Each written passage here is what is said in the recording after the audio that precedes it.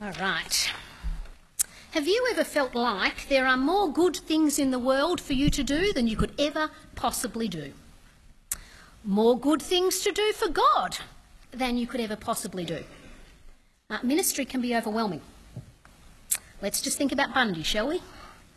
Church, playgroup, growth group, winter dinner, mainly music, prayer meetings, kids club, meal rosters, women's conference in the making, Simon's book launch. Mission breakfast, because if I miss the Rodigers now, it's going to be years before I hear from them again. Lunch after church, or if you're at 5 p.m, snack. Meet the new people, but don't neglect the ones you've known for years. Hospitality, have them all over for dinner. Somehow you need to speak fast, right, when you say that. It's got that frenzied. And that's before we even start thinking about building evangelistic networks, school, uni, gym, neighbours. They need to know the Lord Jesus. It's before we start thinking about community engagement. Work, good works, acts of love for the people around us, giving blood, school excursions, thinking about the euthanasia bill.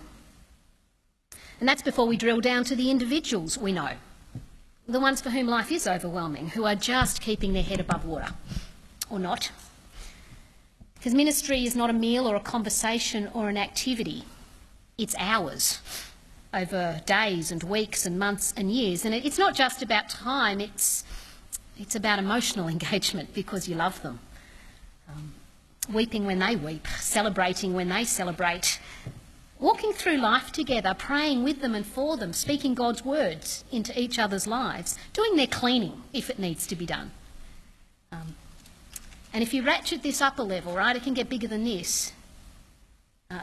Because we don't want to limit it just to ministry kind of work, do we? Because if we are meant to do all things, right, to honour God, if every aspect of our life is meant to be honouring God, family, friends, work, eating, cleaning, exercise, sleep, mindfulness, don't forget mindfulness. See, our life is often filled with doing ordinary things that need to be done. Or quiet times. Oh, how'd they end up at the end of the list? How much of this stuff, or how you spread your time across this stuff, depends on all sorts of things, really. Depends on your health, depends on your family commitments, depends on your personality. I'm an introvert, right? That changes how I manage all of these things. Ministry can be overwhelming. Overwhelmed by what's involved in caring for people, overwhelmed by the quantity of people Jesus calls us to love, overwhelmed by the needs of people Jesus calls us to love, overwhelmed by maintaining the structures and activities that we put in place, that need to be put in place to enable people to be loved.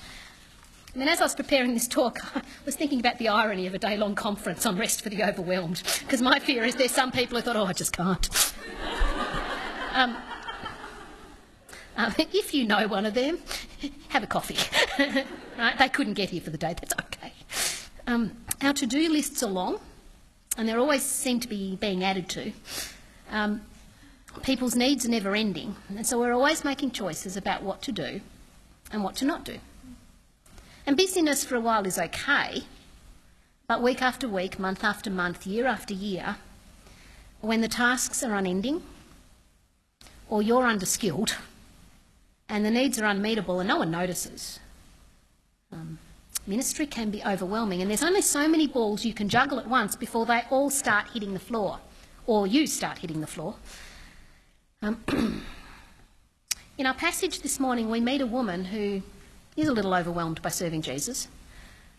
And this passage is about the choices she makes and what they lead to. Let's meet Martha. Read with me from verse 38.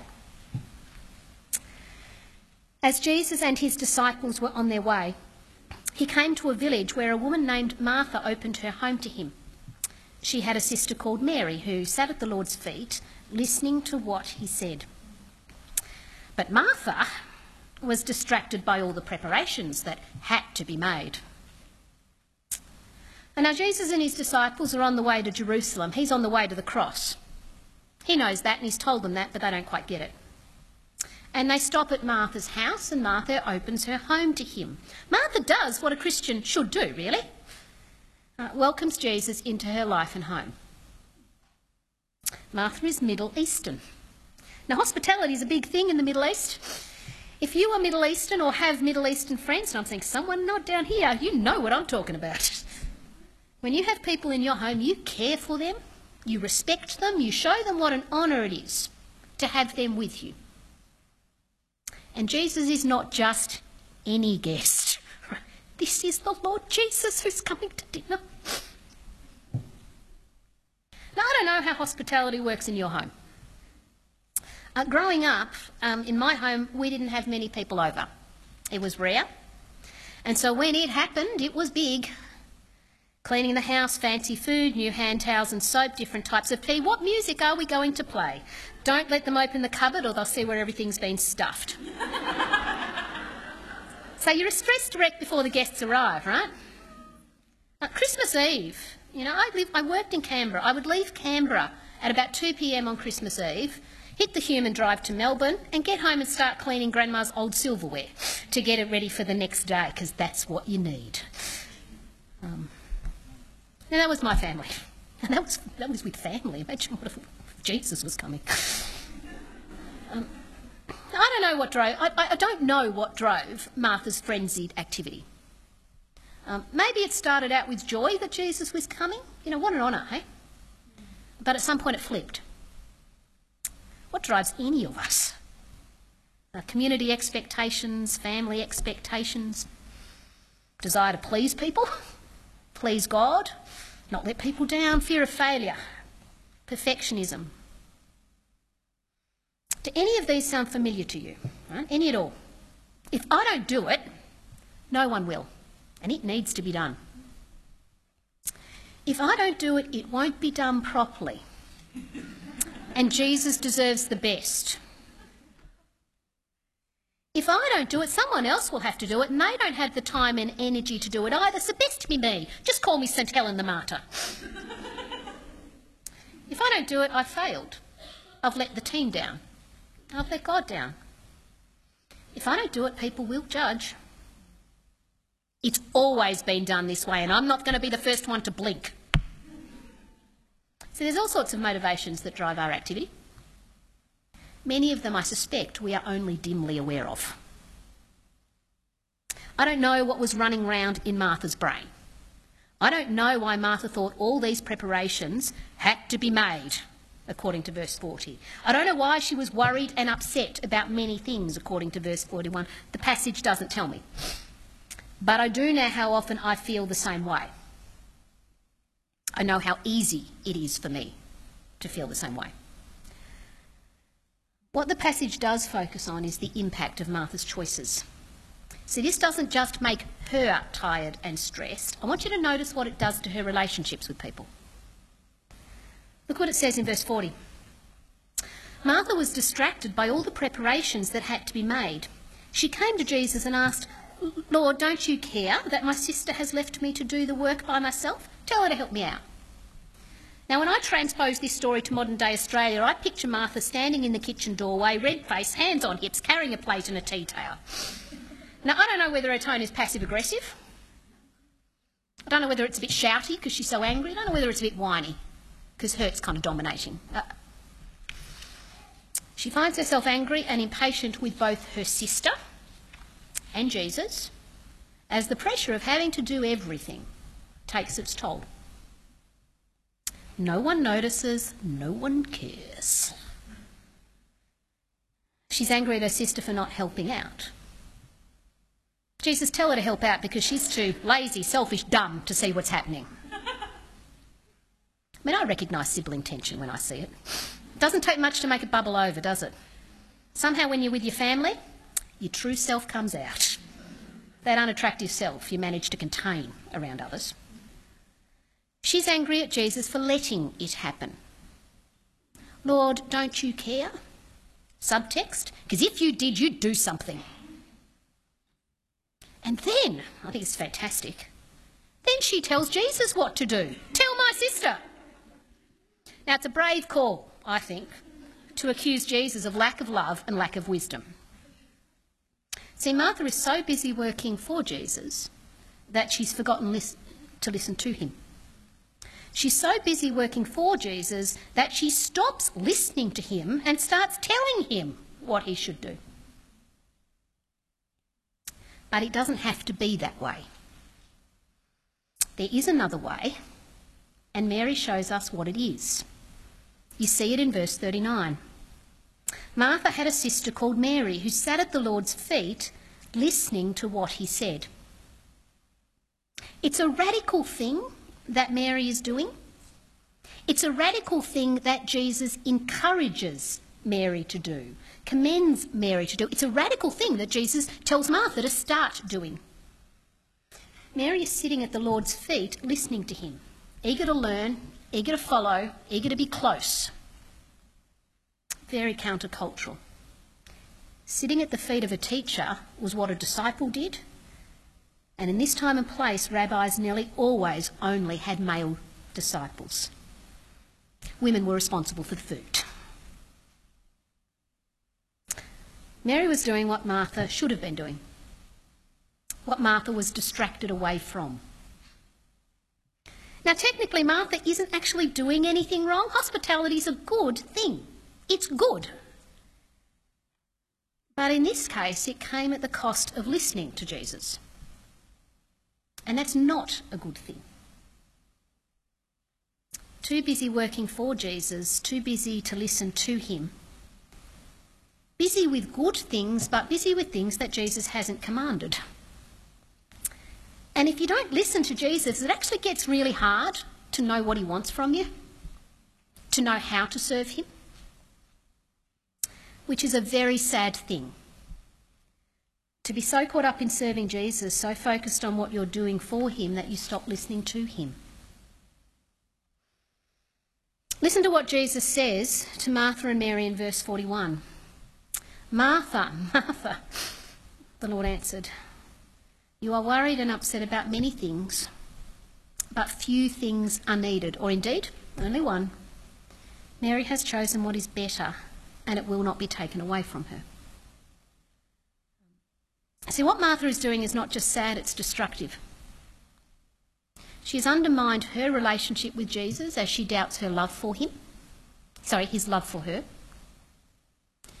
She has undermined her relationship with her sister as she blames Mary's inactivity for her own stress levels. And if Martha had had her way, she would have undermined Mary's relationship with Jesus. She would have prevented Mary listening to Jesus too. Now that's serious.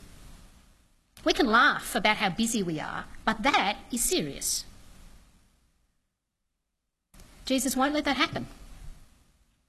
He speaks these words to Martha, but he wants both women to hear them. Martha, Martha, you are worried and upset. I mean, Jesus is gentle and loving, but this is a rebuke, isn't it? It's done with kindness, but Martha, Martha, let me tell you what I want. I want you to listen to me. Do what is better. Don't just do what is good. Do what is better. Listen to me. If you are anything like Martha, please hear Jesus' rebuke with the gentleness it comes with. Helen, Helen. Catherine, Catherine. You know, you can whack your own name in there, you know how to do it. But Mary needs to hear these words as well, because she needs to listen to Jesus, not her sister. Which raises the question of how we listen to Jesus now, doesn't it, when he's not sitting in the lounge room? I think we listen to Jesus when we read the Gospels. We hear what he says and we see what he does. I think we listen to Jesus when we read the rest of the New Testament. We hear his words applied by the apostles to people like us, people who live with the risen Lord in heaven, waiting for him to come back. We listen to Jesus, I think, when we read the Old Testament, because it points to him. It explains him, it prophesies him, it tells us why we need him and who he is and why he matters. So I think we listen to Jesus by reading the scriptures, as the Spirit takes those words and writes them on our hearts. So they're not just words on a page that we read. You know, we don't just read the Bible, right? When you read the Bible, you listen to Jesus. It's relational. It's internal. So I'm going to be referring to the scriptures as we apply this story today. Who knew? I think Jesus says to people like Martha, people who risk being overwhelmed by ministry busyness, listen to me. I know you, and I know your limitations. You can't do everything. There are more good things to be done than you can possibly do. So choose well. Choose what is better. Because if you don't, there will be consequences, and they're not good. They're not good for you, and they're potentially not good for those around you. He says to Martha, choose to listen to me rather than feed me, because right now you can't do both. Now, the longer I've been Christian, the more aware I have become that my choices in ministry are usually not about choosing between good and bad options. You know, I kind of see the bad options for what they are and think, no, don't do it.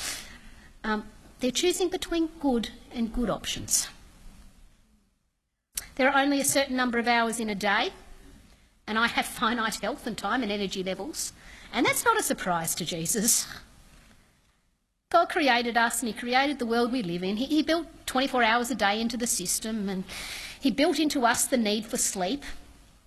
That's not a design flaw. God knows us and our limitations. God made Helen Bell. I took long service leave a few years ago and spent some time thinking about rest. The Sabbath rest command is in the 10 Commandments, right? It is up there with do not commit adultery and do not commit idolatry. Now, honestly, if I'd been reducing what I wanted down to 10, I don't think I'd have put rest up there. Which tells me there's something about rest that I don't understand. And as I thought about it, I realised that my discomfort with rest is about me actually telling God he didn't make me right. He made me physical with all the limitations that involves, and I'm not happy with that. He tells me I need to spend time with him, with the people he puts in my life, in the world he created. I need to spend time investing in those relationships, enjoying them.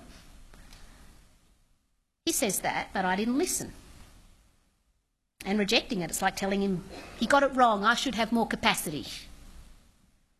I realised that my inability to rest was because I actually feel and act like life depends on my work. Rather than trusting God to provide for me and to provide for others, I trusted my efforts to provide for me and to provide for others. And when you work in Christian ministry, my work is proclaiming the gospel. If I'm not out there doing that, people die. You do it with your own job and your own work, all right? So now when we get to a place where we start thinking that people's well-being and our well-being depends on us, when we get into that headspace, there will always be more work to be done. It is right to feel the weight of people's needs, but don't bear them alone. We're certainly not expected to meet them alone. So if that's you, right? If that's how you actually think, let me give you a tip. You are not the saviour. You can't save anyone, nor can I. The job is taken. We have a saviour and his name is Jesus, and he knows what he's doing and he's qualified for the job. Let him do it. So I've been learning to say no to good things without feeling guilty. Because if something needs to be done and I can't do it, maybe it doesn't actually need to be done. I mean, I think it does, but maybe God has other plans.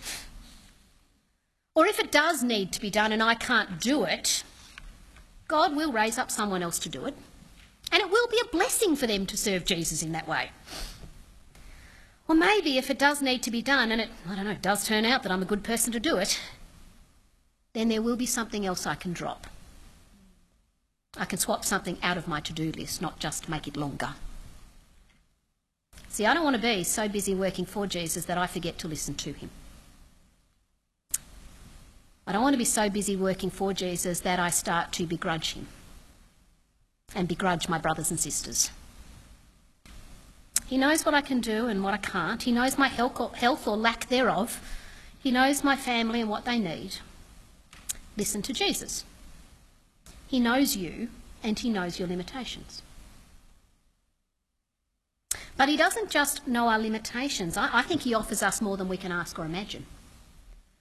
See, I think what Jesus is offering Martha, he is not just offering her help with her responsibilities.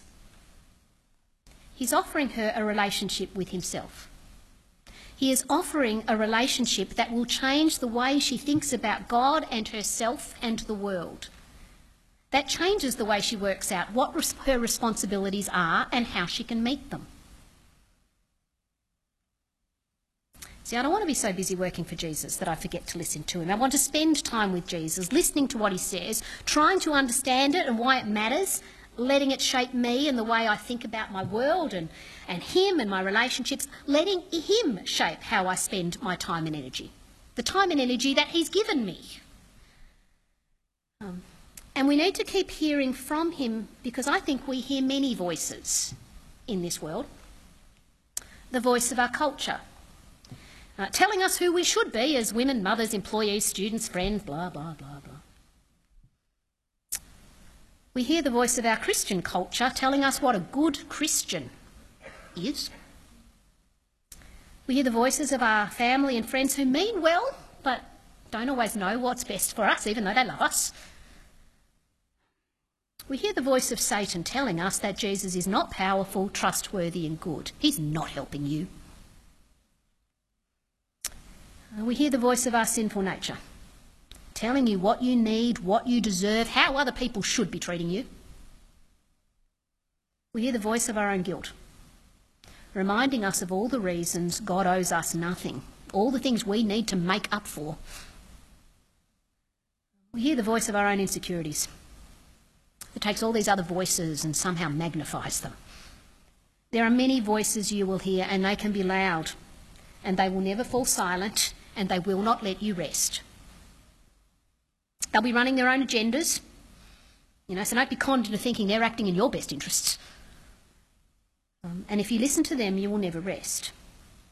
And these voices shape how we think about ourselves and others and God. They shape how we think and feel. And so they shape the decisions we make. They shape how we live. They shape how we love. So ladies, hear the voice of Jesus, spoken through Paul in Romans 8. I'm reading from verse 14. Those who are led by the Spirit of God are the children of God. The Spirit you receive does not make you slaves so that you live in fear again. Rather, the Spirit you received brought about your adoption to sonship, and by him we cry, Abba, Father. The Spirit himself testifies with our spirit that we are God's children. And if we're children, we are heirs, heirs of God and co-heirs with Christ, if indeed we share in his sufferings in order that we may also share in his glory. So listen to the voice of Jesus. Jesus offers you a relationship with your Heavenly Father, where you are safe and secure, loved and protected, where your future is guaranteed. You are united with Christ in his Spirit. He shares his sonship, his relationship with his Father, with you. So you can cry, Abba, Father, and know that God will listen. We are not slaves hired for our skill set, for what we can produce for the family. We're not slaves driven by the need to perform so that we remain connected with the family. We are children who are loved. Listen to Jesus. In a busy world, rest in the fact that you are a child of God. Because if you listen to Jesus, right, you won't have to worry about what others are doing, or what you think they should be doing, or what they think you should be doing, and all of the unhelpful kind of thoughts and emotions that go with that, all the damage to relationships that go with that. You're a child of God. What God thinks is really the only thing that matters. If you listen to Jesus, you can say yes or no without guilt, because you don't need to prove yourself. You're already part of the family. And if you make a mistake, right, if you sin, actually let me change that, when you make a mistake, when you sin, you'll say sorry and you'll accept the rebuke and then you'll accept the forgiveness and it'll be fine. You're not going to get thrown out of the family or put in the doghouse, right? If you listen to Jesus, you can work hard in God's service. Loving people, caring for people. You can work hard because you don't need to be self-protective. You don't need to worry about what you deserve or how you will cope. Jesus is with you, keeping you safe. And if you listen to Jesus, you can work hard in God's service, knowing that God, through his Spirit, empowers you to do what he calls you to do. Knowing that you don't work alone in God's service. Okay, it's a family business we belong to. All of the kids are involved in different roles and responsibilities and capacities. You don't need to do someone else's job in addition to your own. God's the head of the family. He'll sort it. And if you listen to Jesus, you can work hard in God's service even when you can't work hard. Now, see, I'm aware that there are some of us here who are not exactly overwhelmed by ministry. You're overwhelmed by your inability to do ministry, by your weakness. Maybe it's health, maybe it's family circumstances, could be any number of things that don't allow you to do for God what you would love to do for God. In 1 Corinthians 12, when Paul talks about the body of Christ, he talks about different people being given different gifts, all for the building up of the body, all for serving the brothers and sisters, all for serving Jesus. And some of those gifts, man, we all want them. They're good. But there's other gifts that the Lord Jesus gives for the building up of the body, and no one wants them. They're gifts of weakness and vulnerability. And who wants them? We want to care for people. That's ministry. We don't want to be cared for by people. That's taking. But in 1 Corinthians 12, Paul talks about those gifts being worthy of great honour, because they are hard gifts to keep serving joyfully with. To turn up again and again and allow people to care for you, and to do that joyfully, is hard work. But it is a great blessing to the body of Christ. To give people opportunities for self-sacrificial love is a wonderful, wonderful thing. To show people what it is to trust Jesus when life is hard is a wonderful, wonderful thing. Those gifts, I get we don't love them, but they are worthy of great honour because they are hard.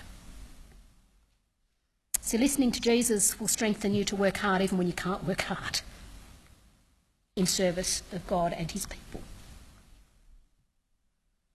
Listening to Jesus strengthens you to do all sorts of things that you could not have imagined yourself doing.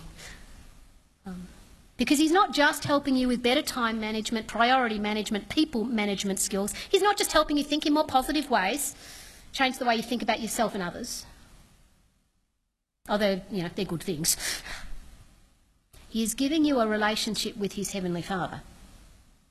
He is forgiving your sins and he is conforming you into his image, which, yes, involves suffering before glory. So, this is not rocket science, right?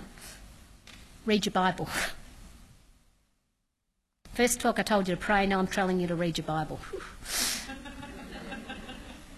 Now, I'm not telling you to do it every day at 6:30am using XYZ devotional. That would just be another thing to do. That's not what I'm telling you. But I am telling you to read your Bible. Listen to Jesus. And if you can't read it, listen to an audio Bible when you're, putting the washing away or on your way to work. Or set aside 10 minutes on a Monday or Tuesday or whenever to read the passage that was preached on Sunday. And remember some of what it said. Maybe you don't get it all, but, maybe a couple of dot points will stick. Pray that God write his word on your hearts and change you. Or maybe you get to a growth group where you discuss the Bible, or maybe you block out a meeting with someone to read the Bible. If that's what it takes for you to do it, right? You know yourself. I'm not trying to give you a rule. I'm saying listen to Jesus in whatever way works for you. I'm not great at the, daily bread, read a couple of verses. I tend to set aside a 2-hour block one night a week, read it, and then that kind of filters through my brain for whatever works for you. Listen to Jesus. He's worth the time. He loves you and offers you more than you can ask for or imagine. Brief digression before I finish. I want to have a quick word to those of you who are sitting here and you're not feeling overwhelmed. Because there will be some people here who aren't. Life's ticking over okay, you're not particularly stretched. There are good things for you to do, but not too many. Now, if that is you, praise the Lord. First thing to do. Second thing to do, listen to Jesus. Someone got an open Bible in front of them? Who's got an open Bible?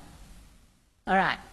What's the section ahead of this passage? Just look at the heading.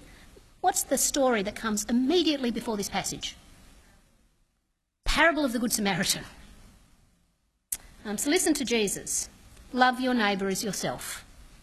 And your neighbour is anyone who comes across your path.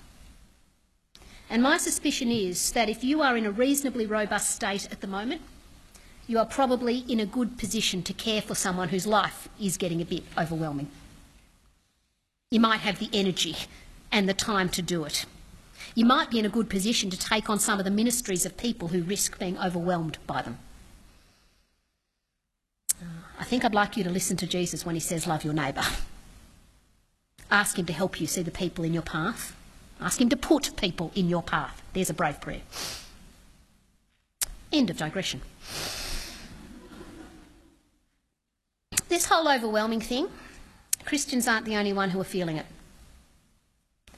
Here's what Jane Caro wrote in The Age a couple of weeks ago. It struck a chord with a number of our friends. Her article was titled, right, Why I Am Fine with Being Flawed and Ordinary. This is what she writes. The niggling suspicion you've always had that you are not fabulous or amazing or special, no matter what anyone tells you, is correct. You are none of those things, and nor am I. I go to a lot of conferences designed to empower women. I hate that word, by the way. They are big business these days, and much of what is said, debated and presented is useful and encouraging, even occasionally inspiring. However, I've noticed a tendency for the women in the audience to be told over and over again how fabulous, amazing and inspiring they are. Now, I understand this is meant to be helpful, but I think it has the opposite effect. It certainly does for me anyway. I don't hear it as a compliment, I hear it as a pressure, even as a criticism. It doesn't make me feel better about myself, it makes me feel worse. You are not fabulous. Nor are the women, no matter how fabulous they may look or sound, who like to sprinkle such adjectives around. No one is. We are all flawed, insecure, tired, self-indulgent, even often bewildered human beings who mostly struggle to stay on top of the demands of everyday life. And once you throw off the expectation of fabulosity, life gets a great deal better. Mainly because you can at last give up pretending to have things sorted. We don't have to earn our right to exist by constantly improving ourselves. It's exhausting, it's boring and it doesn't work, so stop now. This whole overwhelming thing, Christians aren't the only one who are feeling it. Caro is saying you're not fabulous, stop trying to be, which is true, and good advice. But it's not enough. It's not nearly enough. We are not fabulous, but we know a God who is. We are ordinary, but we know a God who is extraordinary. It's not enough to know who we are. If we want rest, we need to know who God is. It's not enough to say, I can't control life, so don't try. We need to know the God who is in control. What is out of our control for us is not out of control for him. So listen to Jesus. Trust him. He knows you and he knows what you need. He knows your limitations and he loves you. He offers you more than you think to ask for. He offers you more than you can imagine.